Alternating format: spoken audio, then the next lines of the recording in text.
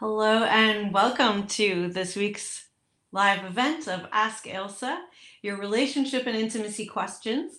My name is Ailsa Kepi, and you can find me online at www.pleasureforhealth.com.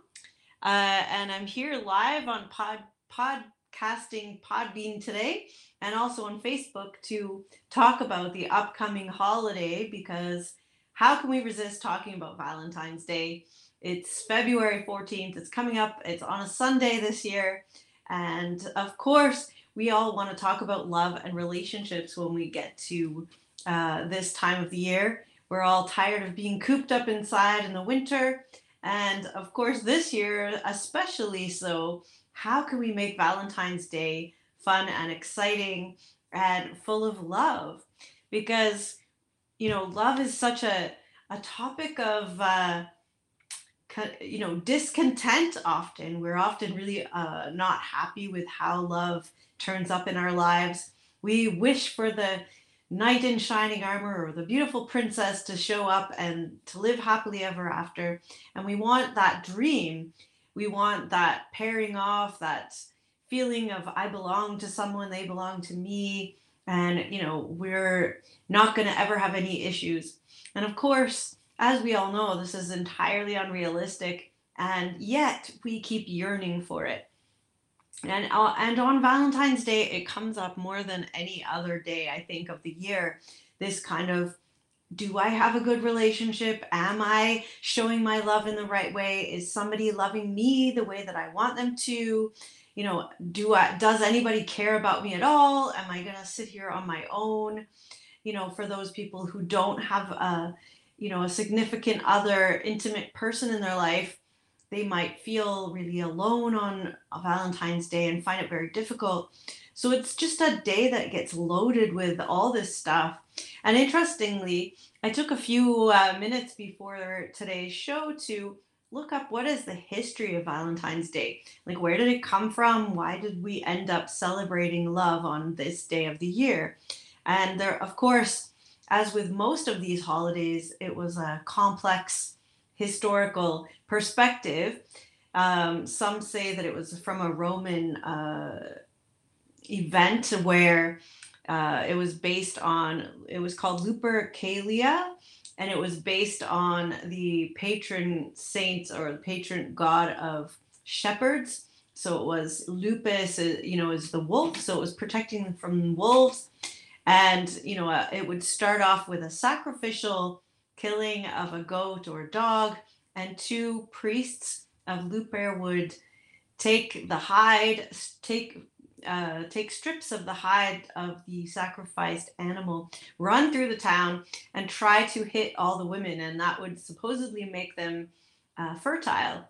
So it was kind of a very body raucous holiday. The women would line up to get whipped with this hide, and it would be a fertility thing. And sometimes there would be this pairing off of people kind of by lottery. This was according to Roman history, and they would be paired off, and it would be this kind of sexual fertility celebration. Of course, Christianity came in and wanted to take that and kind of take that holiday and create something that was a bit more Christian. So, they included putting your clothes back on and having more of uh, a loving ritual. But there was also some two or three Valentinus or Saint Valentines that were either killed on this day or were associated with this day. So, that also came into it and mixed into that. And I noticed that the Duke of Orleans, Charles, who was in the Tower of London for a few years, would write love letters to his wife, and he called her his Valentine. And so the sending of love letters or cards was perhaps started in France or England, a few hundred years ago. Another tradition that I love for that was kind of brought up from a Welsh tradition was to give a love spoon to eat with nourishment, something of a gift. And the spoons would be carved with special kind of like a horseshoe for good luck or something like that, and given to your beloved. So, there's so many different ways of looking at this. Even when we come up to Chaucer or Shakespeare, there was some kind of reworking of Valentine's Day as a day of love. And Chaucer mentioned February being the month when birds paired up to mate. So, we might say lovebirds got together. And, that seems like a nice way to look at it as well. Um, so there's a lot of history about around Valentine's Day, and I think that we can use that to our advantage when we're thinking about how we want to take this holiday for ourselves. I think in a lot of ways, you know, all the holidays offer us an opportunity for introspection.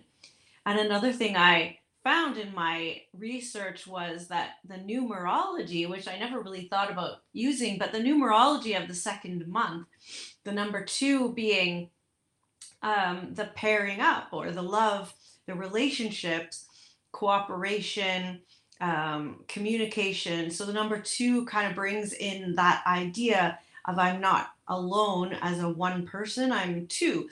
I come into relationship with other.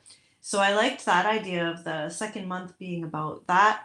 And if you are really into numerology and you take 14, so you'd add 1 plus 4, that gives you 5 plus 2. So we add the day and the month, you get 7, which is a spiritual number for cooperation. So that also gives us an idea of where could we go with the idea of Valentine's Day as being a day for celebrating a spiritual cooperation or a communication through love with people that we are close to or that we would like to reach out to. And I loved the idea of making it a little more spiritual, making it a little bit more global.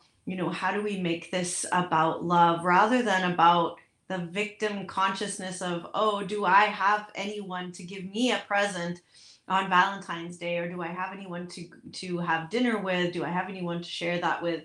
And to kind of look at, what could I do for myself? What can I do in my own circle of people? If there's nobody in your circle at all, can you go out and perhaps make someone else's day, give them a smile or a word of love? Can you send prayers of love to the world, to a larger picture? Can we think about Valentine's Day as an opportunity to celebrate that type of cooperation? And I think this brings into stark relief the idea of what is it that we really want, rather than feeling jealous of all the other people that are somehow getting something that we're not getting.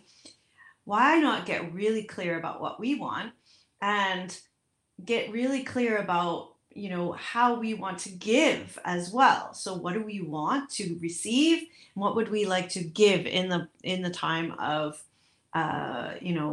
love, in the loving relationship type of sphere?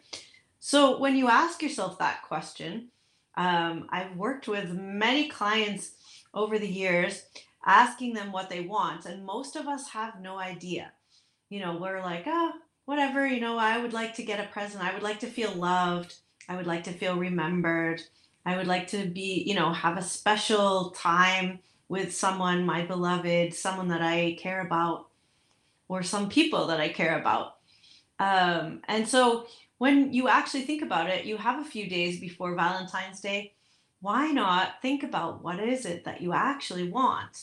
And if it might be something very material, you might be able to write it out in a list. I had a friend once who could write out exactly what she wanted. She wanted the flowers from this shop. She wanted them delivered to her door. She wanted a card with this particular poem written in it. She wanted it, her coffee and the card, propped up on the table for breakfast. She wanted to be taken for a walk in this particular park. She wanted a dinner at her favorite restaurant. Like, she could write every single thing out. And I think that there's something really cool about knowing yourself that well and knowing what would make you really happy. And when I say that, don't make that list of things you want about anybody else but you. Like, what makes you go, ah, that's exactly what I wanted. That makes me feel loved. So, you've got a bit of time before Valentine's Day this year. See if you can, take a few minutes and think about what is it that you would really like to receive and what are you able to receive. And if you got it, would you be able to allow yourself to enjoy it? Would you be able to take in that card and the love that someone's given you, the flowers, the walk, the dinner? Could you actually take a moment and go, oh, somebody really cares about me. I feel connected in the world. And then, that kind of feeling of just embodied kind of pleasure, I guess you could call it. That's one thing that I suggest that I'm going to try and do. And you can do this for yourself. If you really feel like you have nobody else to share Valentine's Day with, then make this for yourself. What would you like to do? You'd like to stay in bed an extra hour in the morning and read your favorite book.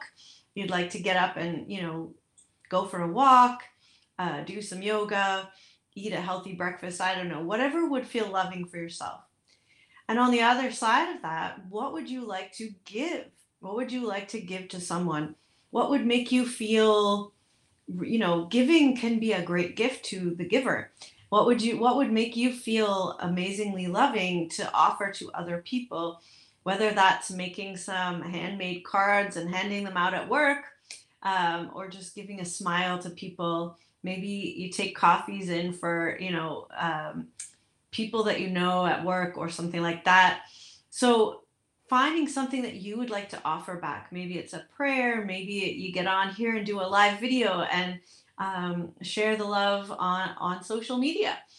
It could be any type of thing, but what would you like to offer? It could be lovingly offering something back to Mother Earth. There's so many ways that we can show our love as well. And instead of sitting at home, like feeling sad that you're not getting what you want or that you're not enjoying Valentine's Day, or, you're one of those people like, oh, F off Valentine's Day. I don't like it. I don't have anyone. I'm not going to do anything. Why not think about how you could give or receive love in your life and actually get pleasure from it? And whether it's the traditional, oh my God, my partner brought me this, beautiful box of chocolates. What if you actually thought about what is it you really want? What do you want to give? And you actually made it about being empowered in that way. What if we thought about what we'd like to give back to the earth, to our community, to people that are less fortunate than us? What if we actually thought about Valentine's Day as a possibility for cooperation, connection, love, relationships, just in general, help each other to come from a loving place? We talk about it all the time, and yet when we have a whole day dedicated to feeling love, we end up feeling all sad and hurt and lonely and all the other things, all the opposite things of love. So that's my commitment this year, is to spend some time thinking about how I would like to receive love and how I'm going to be open to receiving love this year and how I'm going to offer it to people and things and animals and the earth and my country, my world, how I'm going to offer love as well. And I can already feel the juiciness in my body rising up at the idea of that pleasure of giving and receiving that we get from doing that. So hopefully this gives you some ideas. There's many great and wonderful gift ideas out there if you want to go that route. But if you want to go more inward and have a more spiritual aspect to Valentine's Day, I absolutely would take the opportunity to do Valentine's Day your way. Don't let the shopkeepers or the capitalist society tell you how to celebrate love. Love is there for everyone. So let's make this year's Valentine's Day one to remember, one that makes us feel good and whole and connected.